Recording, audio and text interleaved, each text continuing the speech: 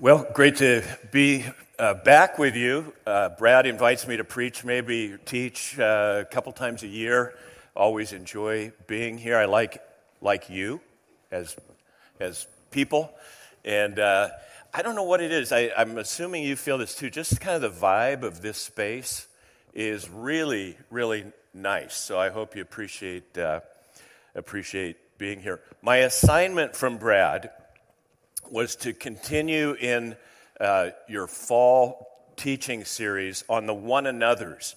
Now, I'm just assuming when I say that, you're all thinking, yep, that's what we've been doing, the fall. Okay, good. And today the focus is on being of one mind, being kind of synced up in agreement with one another. And I'm really excited for the passage that I'll be reading in just a minute. Philippians chapter 2, verses 1 through 11. I believe I've mentioned before that I became a Christian in college, and as a college student, I was at a Bible study in a particular church, and the pastor was leading the study, and he made an interesting comment that's always stuck with me. He said, all Scripture is inspired, but not all Scripture is inspiring.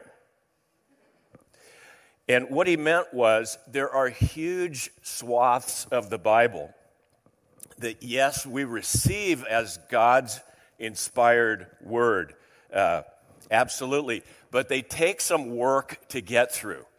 If you've ever tried to just read through the whole Bible, you know what I'm talking about. In the topography of the Bible, there are long stretches that are, like I-5 from Portland to Eugene. I mean, it's just, you just have to hang in there and keep going. Inspired, but a little bit boring, to just be totally honest. But regularly, and we're thankful for this, we come around a corner, regularly in Scripture, we come around a corner, so to speak, and there's Mount Rainier on just an absolutely clear day. And it just takes our breath away. And there are portions of Scripture that fall into that category. They are inspired, like all of Scripture, and inspiring. Just some quick examples. I was reading through, as a personal discipline, read through the whole Bible using this particular plan each year. And I was recently in the prophet Isaiah. And there's some cool spots in Isaiah in the first 39 chapters. There's also a lot of material you're just kind of getting through. And then you come to Isaiah chapter 40. And this, literally, when I read this, it just kind of took my breath away. Have you not known? Have you not heard? The Lord is the everlasting God, the creator of the ends of the earth. He does not faint or grow weary. His understanding is unsearchable. He gives power, in fact, to the faint. And to him who has no might, he increases strength. Even youth shall faint and be weary, and young men shall fall exhausted. But they who wait upon the Lord will renew their strength. They shall mount up with wings like eagles. They shall run and not be weary. They shall walk and not faint. Whew. That's a Mount Rainier passage right there. One more quick one. The whole of chapter 8 of Romans is kind of Mount Rainier-ish, in my opinion. But this is a much shorter snippet I'm sharing with you. Paul writes in chapter 8, so what then shall we say to these things? If God is for us, who can be against us? What can separate us from the love of Christ? And the clearly implied answer is nothing. Shorter passage, but kind of that, man, that is good news to hear. And I'm kind of getting a running start here on our Philippians chapter 2, 1 through 11 passage. It's one of these Mount Rainiers, I believe. I'm going to read it now. You can judge for yourself. But I think it's an absolutely awesome text. And I'm positive, in fact, you'll agree with me. So here we go. Philippians 2, 1 through 11. Paul writes, "So if there is any encouragement in Christ, any comfort from love, any participation in the Spirit, any affection and sympathy, complete my joy by being of the same mind, having the same love, being in full accord and of one mind. Do nothing from rivalry or conceit, but in humility count others more significant than yourselves. Let each of you look not only to his own interests, but also to the interests of others. Have this mind among yourselves, which is yours in Christ Jesus, who, though he was in the form of God, did not count equality with God a thing to be grasped, but made himself nothing, taking the form of a servant, being born in human likeness, and being found in human form, he humbled himself by becoming obedient to the point of death, even death on a cross. Therefore God has highly exalted him and bestowed on him the name that is above every name, so that at the name of Jesus every knee should bow in heaven and on earth and under the earth, and every tongue confess that Jesus Christ is Lord, to the glory of God the Father." Let's join our hearts in prayer. Gracious God, thank you so much for your inspired, and this morning with this passage, inspiring word. We pray that you bless it to our understanding, seal it in our hearts and in our minds today through your Holy Spirit, we ask in Jesus' name. Amen. Well, I want to do three things this morning. I want to give just a brief overview of this Philippians passage, kind of take a minute and look at its structure.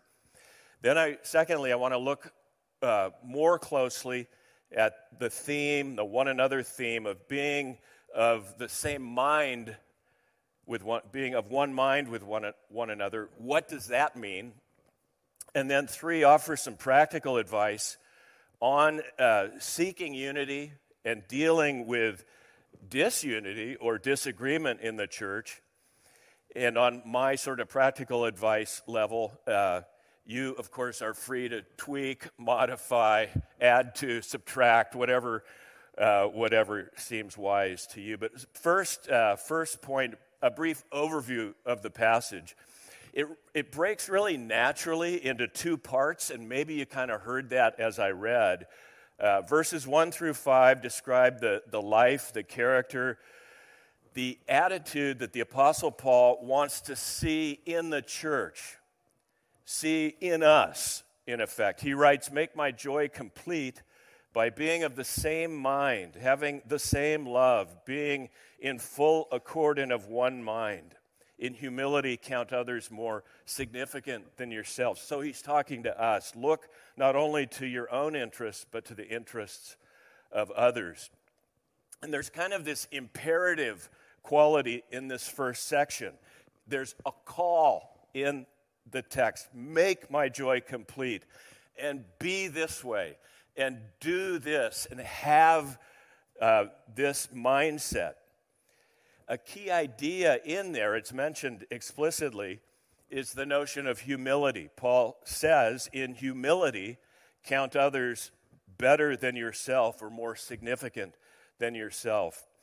And I like this because it's really the theme of humility that connects the first section with the second section. Namely, the humility we see in the life, death, and resurrection of Jesus. Paul starts with us, but he takes us to Jesus. Verse 5, "Have this mind among yourselves, which is yours in Christ Jesus. And then verses 6 and following, this just incredible kind of creedal statement. Christ, equal with God, God in status, lets go of it, doesn't hold on to it, lets go, comes to earth as a human, not just any human, but a servant human, and then not just any servant human, but a servant human who gives his life literally for others. And this is, I call this the indicative dynamic of the gospel. It's not a call to us, do this. The second part is in the indicative. It's just stating this is what God has done. This isn't what you do. This is what God has done through the life, death, and resurrection of Jesus. So in the structural overview, Paul starts in Philippians 2 by talking about our character, the church's character, but he takes us to the wellspring, to the template for all Christian character, namely the character of Jesus himself. We could put it this way. If you think of the stuff we do as ethics, and I was here once and I said, let's imagine a whiteboard. I think I did that. Back to our imaginary whiteboard, we could make a box and put ethics in it. And that's what we do, what we're called to do. But that ethical call rests on something. So we draw a bigger box underneath ethics, and we'd put theology. We would put what God has done. What we are called to do rests on the foundation, the template, the example of what God has done for us in Christ. Now, Brad pays me, and Brad, if you're listening, I don't know if he listens when he's away, but he pays me huge bucks to come here and teach. So I'm going to keep talking for a while, preach and teach some more. But if you need one takeaway from today's message, I'm going to give it to you now in this point I'm making. If somebody says later this afternoon, hey, what was the message about at church today? I'm giving you the answer. This is what you say. When thinking about our life, the kind of person we should be, all roads lead to Jesus. When we're thinking about our calling, our character, how we should be in this world, all roads lead to Jesus. Ours is a Christ-centered faith. The imperatives of discipleship rest on the indicative of what God has done and already accomplished through Jesus Christ. We love because he first loved us. We serve. Why? Because he's first served us.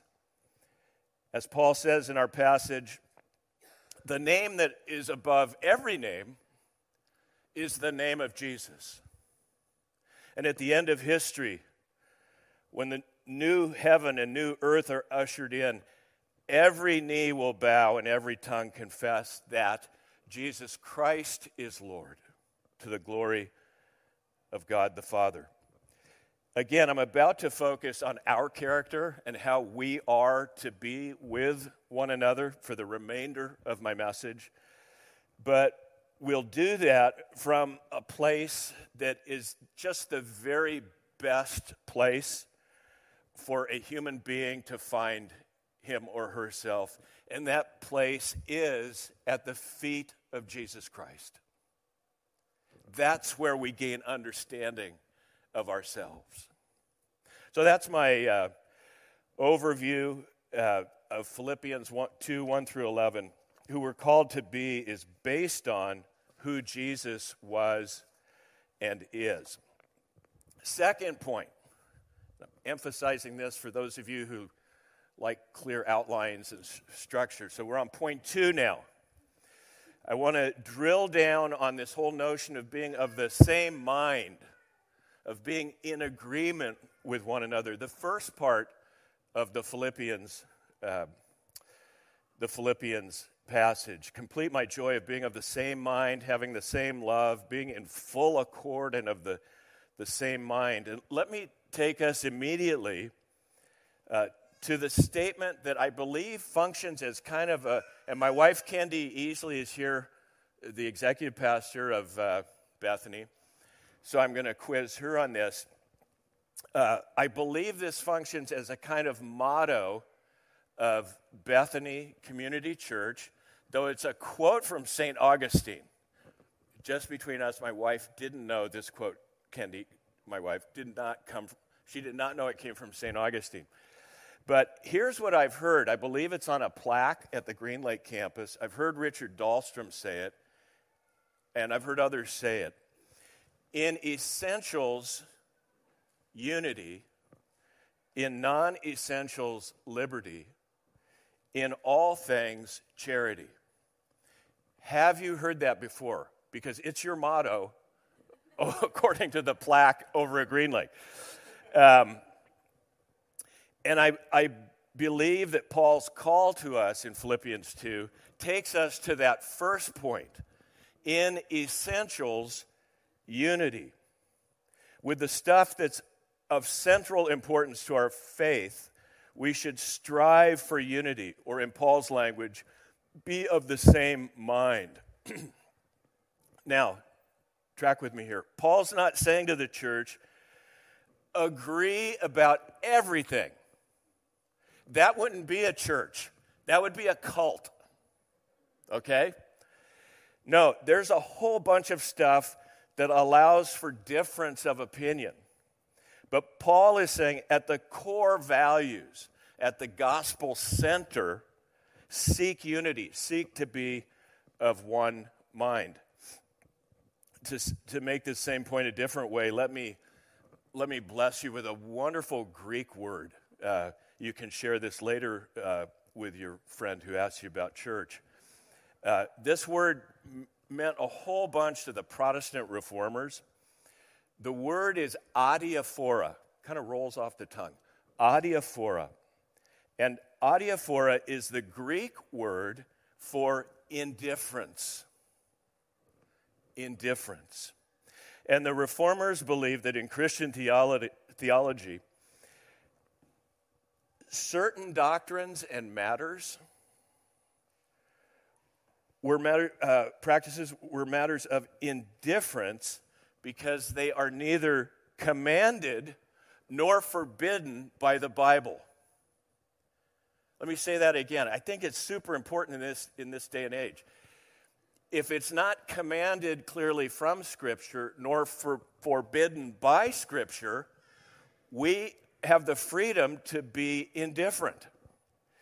In fact, one of the reformers' favorite sayings was, as Christians, we enjoy the freedom to be indifferent about indifferent things.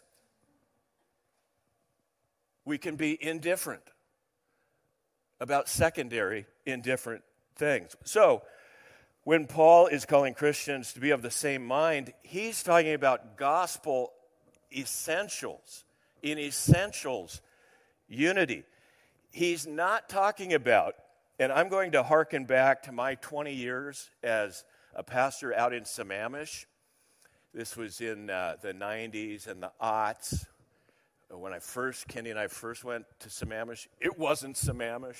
It was unincorporated King County. So started this, was in on the ground floor of a little church, and we grew over the years. But I thought, what were the things we used to fight and argue about that were actually indifferent things? Totally indifferent. Here's some, and if you're roughly my age, Kendi, so that would be you. You could supply your own things, or you might remember some of mine, but we would argue about, should we have a worship band with drums or an organ with a choir? We would fight about that. Should the pastor be in a robe or wear normal person clothes? We would fight about that. Should we have one service or multiple services? We would fight about that. Here was one of my favorite memories. Should we serve regular lousy church coffee in styrofoam cups, or should we spend the money to get really good coffee? Because it's a coffee culture in the Pacific Northwest. We fought about that. These are non-essentials. I mean, I picked funny ones, so it'd be very, very clear. But these are absolutely non-essentials to be dealt with, according to the motto, with liberty and with love. These aren't deal breakers at all. But on the essentials of the gospel, the church is to strive for unity of mind. Again, the Bethany, Augustine statement. So this, I think, really narrows the field in terms of what we have to reach agreement on. We don't have to have unity on every possible matter. Cheap coffee, great coffee? No, that's adiaphora. Who cares? Pick one. You want to be in charge of the coffee? You can pick. Just the stuff that's of gospel importance. Just the core teaching of the gospel. The essentials. Now, I know you're a smart bunch, so right about now, you're thinking, well, Tyler, who decides what the essentials are? Right? If just the essentials we have to reach unity on, the obvious next question is, well, what are those? What is essential? What are the essentials? And let me offer a couple thoughts here. And to be honest, I kind of like my thoughts on this point. I think you'll find this helpful. First point on what is essential. An essential is something that shows up repeatedly and seems to carry much weight in the New Testament. An essential shows up again and again and seems to be weighty. And here's the thought experiment I did. We go on a month-long retreat. We do nothing there but read through our New Testaments. Good food and recreation time. But together, we just read through the New Testament. It takes about 18 hours to read through the New Testament. We set aside our agendas, our narratives, our presuppositions. Lawyer-like, reading a document.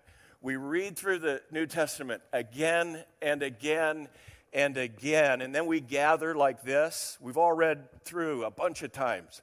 We have our imaginary whiteboard. And we say, what stood out? Having read through the New Testament 5 or 10 times, what stood out to you? What seemed to be important in the early church? And let's put those things on our whiteboard. And I believe it would include things like this. So I'm doing what we would have done on our pretend retreat. I think there would be unanimity around the fact that Jesus, the early Christians believed, Jesus embodied, made visible, the invisible God. That Jesus is God in the flesh. I think everybody would say, yep, that's what I saw. That his death on the cross was of central importance in the gospel story. So, cross. That relationship with God is offered as a gift. This is the grace factor, as a gift through faith in Jesus Christ. That the same Spirit who empowered Jesus empowers the church and Christians today. And that, though mysterious, Jesus will one day return and be seen by all. A little bit hazy of the details, but you clearly get an impression that the dude's coming back. I think, and there would be others, I'll just posit that. I think we would find unity and agreement on those essentials. I think if we read through the New Testament, we would all say that's the important stuff. Setting aside our personal agenda, that the words of the New Testament seem to indicate that that's the stuff that we need to be unified around. You know what that wouldn't show up on our imaginary whiteboard? If we're being really honest in our New Testament read-through, this would not show up. That any of us could be baptized on behalf of a dead person. 1 Corinthians 15:29. Baptism, Paul references baptism on behalf of the dead. What's he talking about? I have no idea. I have no idea. It's in Scripture. It's said once. Would it make our list of big stuff we need to agree on? No. Should infants be baptized or not be baptized? Infant baptism. You could argue scripturally both ways. Good Christians disagree. Is it an essential, your view of age and baptism? Nope. Here's one. This may stir some things up. That the husband is the head of the wife, and therefore marriage and family is hierarchical. It's how it should be. See, I knew. I don't think that would be on our list. I don't. And you might say, well, it would be on my list. I don't think it would make the list. Based on, is it found everywhere in the New Testament, and does it seem weighty? Does Paul make mention of it? Yes. Is it an essential? No, in my opinion. I don't think it'd be on any of our lists.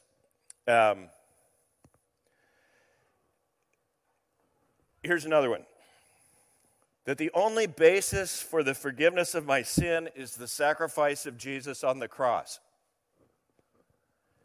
Yeah, that would be one of the yeses. That would. See, you could feel it. We could have a long list of that stuff that's found in the New Testament, and that we'd all say, no, that's a one-off, or I don't know what he meant, but it's not an essential. Then I read that last one, and I just know we felt, oh yeah, you're tricking us. That should have been on the first list, because that's everywhere. I have some more, but I'm gonna let those go. So this call to unity and being of the same mind, first test, is it a main theme of the New Testament? That's where we find unity, the big stuff in the New Testament. Second test, and this may be kind of foreign ground for some. I don't know of all of your church backgrounds. But do we find it in the creeds and the confessions of the broader church? Christianity has been around about 2,000 years. It's faced a lot of challenges, and it's tried to live out the faith in all different cultural contexts. We use the word diversity today a lot. The ancient world was incredibly diverse. Read Acts chapter 2 and the list of people from all different countries, exceedingly diverse.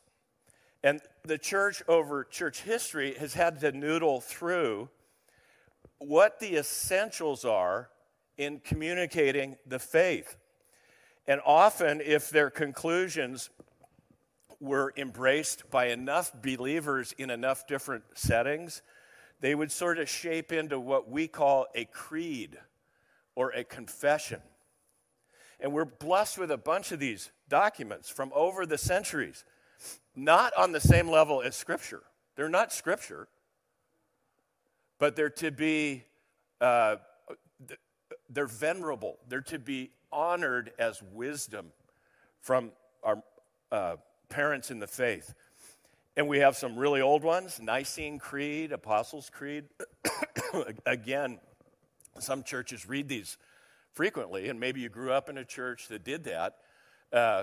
That's early church creeds, Nicene, Apostles. The Reformation brought about a bunch of creeds and confessions. Westminster Confession, very influential in this country through my own I'm a Presbyterian by kind of training, and Westminster Confession was huge. During the World War II era, the 1930s in Germany, German Christians rose up against the ideology of Nazism and created what's called the Barmen Declaration. And they said, no, we do not. Sieg Heil means hail victory. And they said the victory we hail is the victory of Jesus Christ. And we're not going to say Sieg Heil to any human being. And so they challenged that Nazi ideology and shaped it into, it's called the Barmen Declaration. And it's I think, of great value. So we have these treasures that can guide us. What are the essentials? How do we figure that out? Through the New Testament. And do we find it in the creeds and confessions of the church? We have these treasures of creeds and confessions, and certainly they're in earthen vessels, to borrow a phrase of Paul's. They're human documents, but they are wisdom from our fathers and mothers in the faith. And then lastly, and I'll try to zoom through this. So third main point, how do we deal with difference? You know, we can get a beat on unity. Okay, it's the essentials. You know, we get the important stuff and we center. But then there is disunity. There's difference of opinion. Those occasions where we're not of the same mind. In the church, that's our focus here. And I would go back to the motto, the Augustine / BCC motto. In essentials, unity. In non-essentials, liberty, or freedom would be the modern word. In all things, charity. Modern translation, love. In all things, love. When we do disagree on non-essentials, how we disagree as brothers and sisters in Christ is super important. We can disagree, but how do we treat each other as we're disagreeing? And I think the liberty, the freedom and love statements are powerful. You may have noticed that we live in a highly volatile and polarized day and age. I haven't read a book on this, but I think social media, this is just old guy opinion, I think social media throws gasoline on human differences. I really do. We're tribal, we're hostile to difference, we're socially fraught. I read a study recently, it was right around 60% of college students are afraid to ever speak in class. Because if they express an opinion that might not be the correct opinion, it might mean their social destruction. So they just don't speak, which I think is really sad because I think college is the time to kick around ideas and argue in a good way with one another. I highly recommend a book by a fellow named Matt Taibbi. It's called Hate Inc., H-A-T-E, comma, like incorporated, I-N-C, Hate Inc. And Taibbi argues that the business model, and this is over the last 20, 25 years, the business model for all media, the major networks, social media, all media, is now to gin up rage among its base. That's where the money is. So the New York Times wants progressives steaming mad at fill in the blank. Fox News wants conservatives' heads exploding with anger over fill in the blank. Because they learn that rage, anger, like if I can say this in church, a pissed off base means more eyeballs.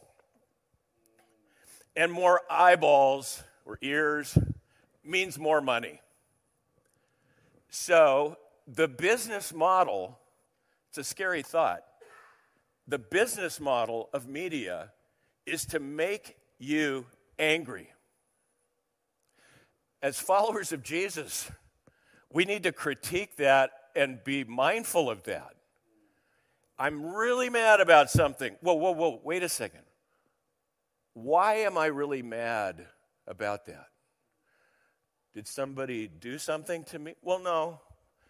But I read this tweet, like, bring the temperature down. Where is that coming from? So the culture today, and I'm sort of getting at how we as Christians, how the church deals with just difference. Be mindful of the fact that the culture today is just, do we follow it? This rage. Or do we follow Jesus? And remember this, my last sentence. In heaven, there won't be arguments. There will be people. And you're sitting with one another now. Okay, let's join our hearts in prayer. Lord, through your Spirit, please give us all wisdom on this matter of seeking unity in the essentials, and then help us when we have differences to express love and latitude with those around us. We ask for wisdom on this point. We pray in Jesus' name. Amen.